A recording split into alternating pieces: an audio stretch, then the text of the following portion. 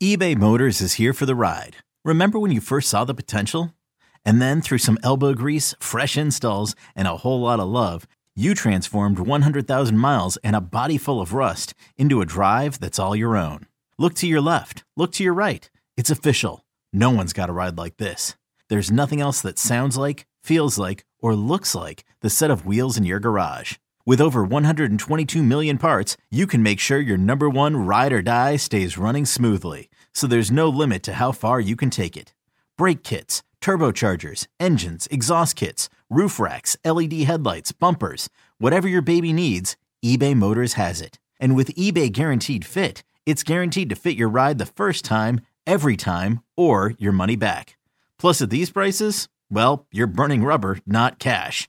Keep your ride or die alive at ebaymotors.com. Eligible items only. Exclusions apply. This episode is brought to you by Progressive Insurance. Whether you love true crime or comedy, celebrity interviews or news, you call the shots on what's in your podcast queue. And guess what? Now you can call them on your auto insurance too with the Name Your Price tool from Progressive. It works just the way it sounds. You tell Progressive how much you want to pay for car insurance, and they'll show you coverage options that fit your budget. Get your quote today at Progressive.com to join the over 28 million drivers who trust Progressive. Progressive Casualty Insurance Company and Affiliates. Price and coverage match limited by state law. We've got our take cannons loaded and ready. Absolutely dominant on deep routes. Absolutely dominant on short routes. The boys are back. Excellent separation against man coverage. This is Reception, the show. Yo, what's cracking, everybody? James Go, Matt Harmon here with you. You're listening to Reception, the perception of the show. As we enter here into the playoffs, Matt Harmon, oh my goodness, I just can't wrap my mind around the fact that the season, the regular season, the fantasy season is all wrapped up, man. It's crazy.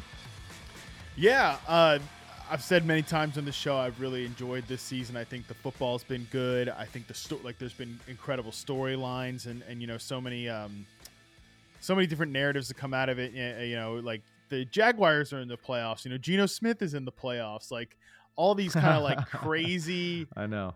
These crazy results, you know, the Broncos were so disappointing. There was all these unexpected results that by the end of the season, you're kind of like, well, no, yeah, of course, like that's what happened. But it's still like based on our preseason expectations, it's so wild that like Jacksonville is the team that it is, you know, that the Seahawks are the team that they are. And, you know, meanwhile, like the heavy hitters, the contenders lived up to the billing, right? For the most part, at least in the AFC, you know, Buffalo was their second seed. The Chiefs, like, they're the first seed, you know. The Bengals were really good this year, so I think that it's been a really fun football season, and now I think that these playoffs, I'm going to go ahead and make a prediction that the playoffs are going to be pretty good this year, because at least in the AFC, man, there's so many, you know, and the NFC gets dogged too, but I'm at least fascinated to see what some of these teams look like as playoff teams. You know, the rando Giants squad, like seeing if Seattle can mount anything against San Francisco. So For sure. I think it's going to be a good playoff season for sure.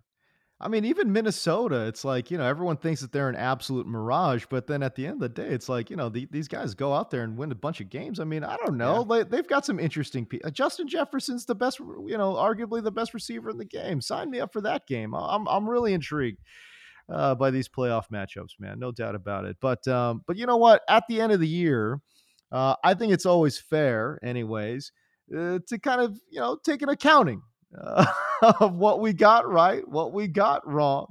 And look, we're in the prediction business, you and I, Matt, and certainly we are not shy about making some calls in the early part of the season, in the preseason, really.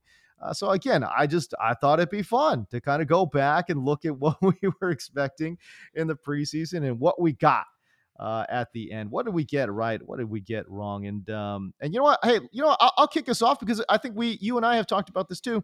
You know, you and I both got this right. We both kind of thought that the Broncos could absolutely suck. And you know what? They did. I projected them for about 6 wins. They got to 5. So I'll tell you what, that's not bad for both you and I. Yeah, I was extremely skeptical about the narrative that, oh, this is such a, you know, I was skeptical about the Russell Wilson part of it, you know, that he was the player that people were talking about, that he was the player that, you know, was just going to come in and be an elite quarterback somewhere else. I think that there was a lot of, this has definitely been revealed to be the case, that there was a lot more Pete Carroll. There was a higher percentage of Pete Carroll in that successful cocktail in Seattle than there was Russell Wilson. I was skeptical of that, but the thing I was most skeptical of was that this was some great ecosystem that he was about to be dropped into. Not because, and I mean, Nathaniel Hackett obviously ended up being a huge problem, not just because of that, but also because of the wide receivers. Right. Reception perception showed that neither of these, and like this is right. And I'm going to talk about a lot about RP stuff here on the show. Obviously, I have mostly like wide receiver stuff that I'm going to get into. It's reception perception, the show that I should talk about it, right? Like the reason that I do reception perception is to theoretically would be to highlight guys who are prisoners of bad quarterback play, right? Like they're, the guys who are riding down QB purgatory highway, right? For Jerry Jeudy and Cortland Sutton, they were clearly on that highway, right? The quarterback purgatory highway with like Teddy Bridgewater's the best quarterback either of these guys had played with, So, but at the same time, the RP data clearly revealed like these guys were good players, but were they superstars that were just held back by quarterback play? No, like, I mean, especially a guy like Cortland Sutton was definitely not there. Jeudy was a bit more of like a mercurial player because his rookie season reception perception was very good. We talked about this a lot. Like he hits that sort of 75% success rate versus man barometer that we look for in his first season as a guy that would be super promising. His second season, there was the injury, all that stuff. Now Jeudy actually ended up having a pretty good season by the end of the year. He was wide receiver 20 in fantasy, which I think is surprising to people because he had such a strange, like up and down. But I kind of think that's the player Jerry Jeudy is. Meanwhile, Cortland Sutton, he was wide receiver. Oh man. I mean, just fell off the face of the earth. Yeah, man, fell off the face of the earth. Did Cortland Sutton? He was well behind. Where even did he finish in the end of season ranks? Did Cortland Sutton? I'm trying. Why does you 42 and half PPR? I mean, my God. Yeah, and if you're just going to week 17, I kind of don't like looking at week 18 stats anyways. Fair. But yeah, in full point PPR, Cortland Sutton finished as the wide receiver 45. That is rough. It's especially rough considering you think about how he started the season. He was gangbusters early on, double digit, production each and every week, I think for the first 3 weeks. And then I don't know what the hell happened. There was a little bit of injury, a little bit of competition for targets. Certainly the nadir of Russell Wilson's season as the weeks were wearing on too. So that was real bad, but man, he was absolutely nowhere to be found later on in the season. And he opened up the season with 5 consecutive double-digit PPR days, and then just went into the tank, man. Bunch of zeros on the board, and it was awfully tough. A lot of single-digit performances as well. But yeah, once Jeudy, I thought, kind of established himself as like Russell's go-to, Sutton absolutely took a huge backseat. And, the narrative out of Broncos camp from like any insider was, oh yeah, Russ and Sutton, like that's the connection. Yep. And again, it started that way, but I always make this point. That's great when like one wide receiver is producing, but the offense stinks while this wide receiver is producing this way. And this offense was, it was terrible to start the year, despite Sutton having, like 7 for 72, 122 yards, 97 yards, 52 and a touch in week 4. The offense was not good. Right. And I think that matters a lot when you look at these guys. And I will always come back to this, but these guys that don't separate and are like, oh, well, he doesn't separate. He's a 50-50 ball receiver. It's really tough to run an offense through a player like that because it's going to be so inefficient. And I think we saw that with the Denver Broncos this year. So I do feel tough to start off on like we were right about being negative about something, but I mean I could not I definitely think we were outliers in not just the fantasy industry but like the NFL industry in a whole, being like I don't know about this whole Broncos thing, and it ended up honestly being worse than I think either of us could have imagined. Oh, for sure. Absolutely. Oh, my first of all, my Twitter mentions were on fire when I said that I think that the Broncos could win 6 games. Everyone's like, how do you get paid to watch football? It's like, well, this is how, pal. This is what we do. All right. So anyways, this right here, because I can actually analyze things. But no, we nailed that one. But obviously some calls were less than ideal. Knowing how to speak and understand a new language can be an invaluable tool when traveling, meeting new friends, or just even to master a new skill. But it's not always simple when you're bogged down by textbooks and structured classes. That's why so many people trust Rosetta Stone. Rosetta Stone is the most trusted language learning program, available on desktop or as an app. It truly immerses you in the language you want to learn, like Spanish, French, Italian, Chinese, and more. You won't just be studying English translations. The Rosetta Stone intuitive process helps you pick up a language naturally, first with words, then phrases, then sentences. Don't put off learning that language. There's no better time than right now to get started. For a very limited time, listeners can get Rosetta Stone's lifetime membership for 50% off. Visit rosettastone.com/rs10. That's 50% off unlimited access to 25 language courses for the rest of your life. Redeem your 50% off at rosettastone.com/rs10 today. I'll give you one that it was a little bit of a mixed bag for me. Okay, so I was coming out hot saying CeeDee Lamb's going to be a top 5 fantasy wide receiver this year. Just missed the cuff, was top 6 after week 17 in full point PPR. Okay, so that was fine. I think that's fine.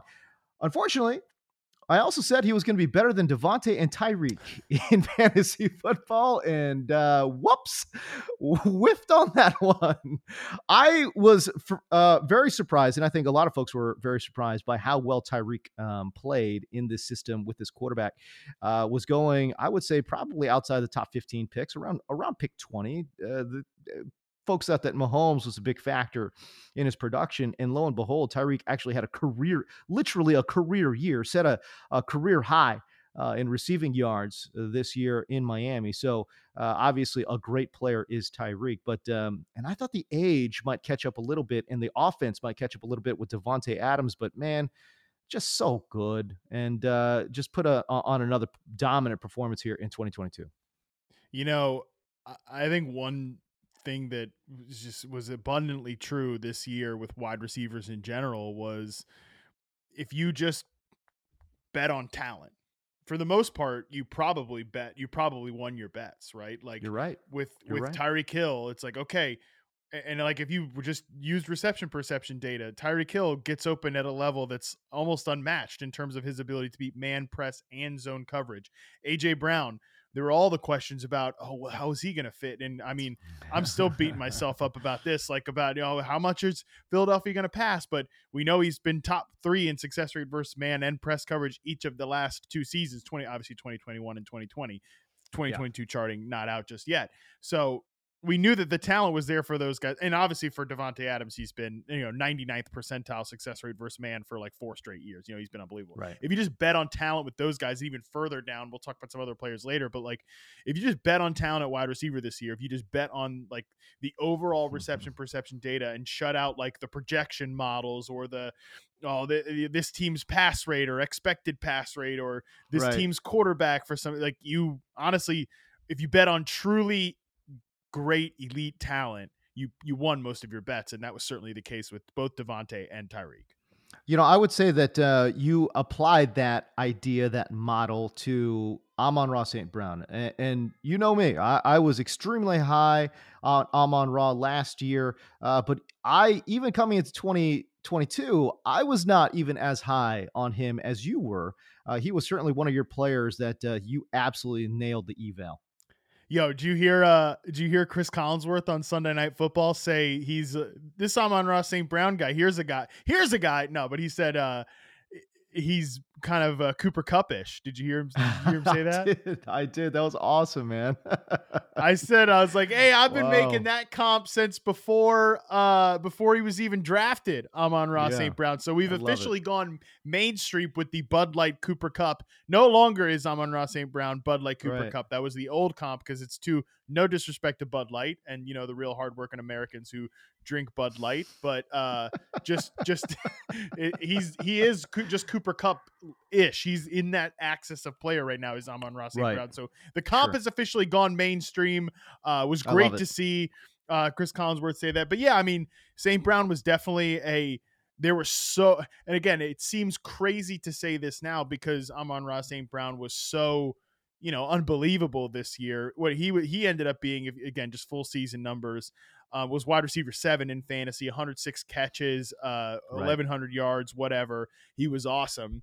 But like, go back to the offseason debates about like he only produced when everybody else was hurt and blah blah blah. There was so much of that noise, but yeah, Right. when you just looked at his Right. reception perception data and the ability to beat zone coverage and the routes that he was most successful on, that stuff was, the talent was all absolutely there. And targets are still earned. I mean, I know that it's not always applicable, but for the most part, like, the guys are getting targets because they're good at football. Amon-Ra St. Brown, good at football. That was definitely a big W this year. Yeah, no doubt. All right, but again, Matt, you didn't hit everything. Give me a guy that you kind of whiffed on. Oh, I mean, obviously you got to talk about Allen Robinson. You know, I think, look, it was, that one hurt me. That one hurt, man. And, you know, I could definitely sit here and say that the ecosystem was not what I expected. The absolute erosion of the offensive line, Stafford eventually getting crushed every single week. But it was pretty clear from the jump that was just a bad signing by the team. It was, even if Robinson, and I still think Robinson like isn't toast. I don't think he's done. I think he can still play. I don't think he's washed. But he was not the player that team needed him to be. Although weirdly, like, never even got really in the role that they talked about him being in or anything like that. So, but either way, no matter what, just a big miss for sure. Like, there were more problems than just Robinson's play. But either way, pretty big whiff from this year for sure. 10 games played for Allen Robinson, 52 targets in those 10 games. I don't know how that's possible, but 33 receptions, 339 yards, 3 touchdowns though for Allen Robinson. By the way, I always look at some of these like touchdown totals now, and I see 3 touchdowns on 52 targets. I'm like, okay, that's pretty good. And then I always think about old Deontay Johnson, just wrapped up 2022, no touchdowns. 0 touchdowns. He had 150 targets. How do you do that? It's almost impossible. Did you see yesterday, even in that game against the Browns, like, he would get wide ass open on like a slant route in the end zone, completely make the corner whiff and like press man coverage, get wide ass open. And then Kenny Pickett throw the ball and it got batted down at the line. I think it happened at least twice. And like, Deontay clearly was so frustrated, just being like, I'm just trying to get one, just give me one, just one. And they were obviously like designing it up for him and just couldn't even get the one. He can't even do like one. They didn't make the playoffs either, because like he could have at least like maybe scored a playoff touchdown, even if it wouldn't go down in the regular season. But nope. He ends 2022 with no touchdowns. I don't care. I don't care what anyone says, man. I'm going right back to the well in 2023 with Deontay Johnson. I mean, because you're going to get him at such a steep discount, boy. Like, I think Pickens is actually going to get drafted higher than Deontay Johnson. And for me, man, I'll sign up for that. I'll sign up for the Deontay Johnson discount. There's going to be some serious, like, positive regression, AKA he's due. I mean, this man is as so long new. as they change offensive coordinators, I'm 100% with you. They've got to do that. We're taping here Monday at 4:30 p.m. Pacific. There's been no news out of Pittsburgh in terms of coaching staff changes, but I think that they've got to. I've talked about it for forever on the show that it's the worst designed offense in the NFL, and I think they've got to make some changes there. And as long as they do, I think I'd be interested in all of these Steelers guys. Definitely Johnson.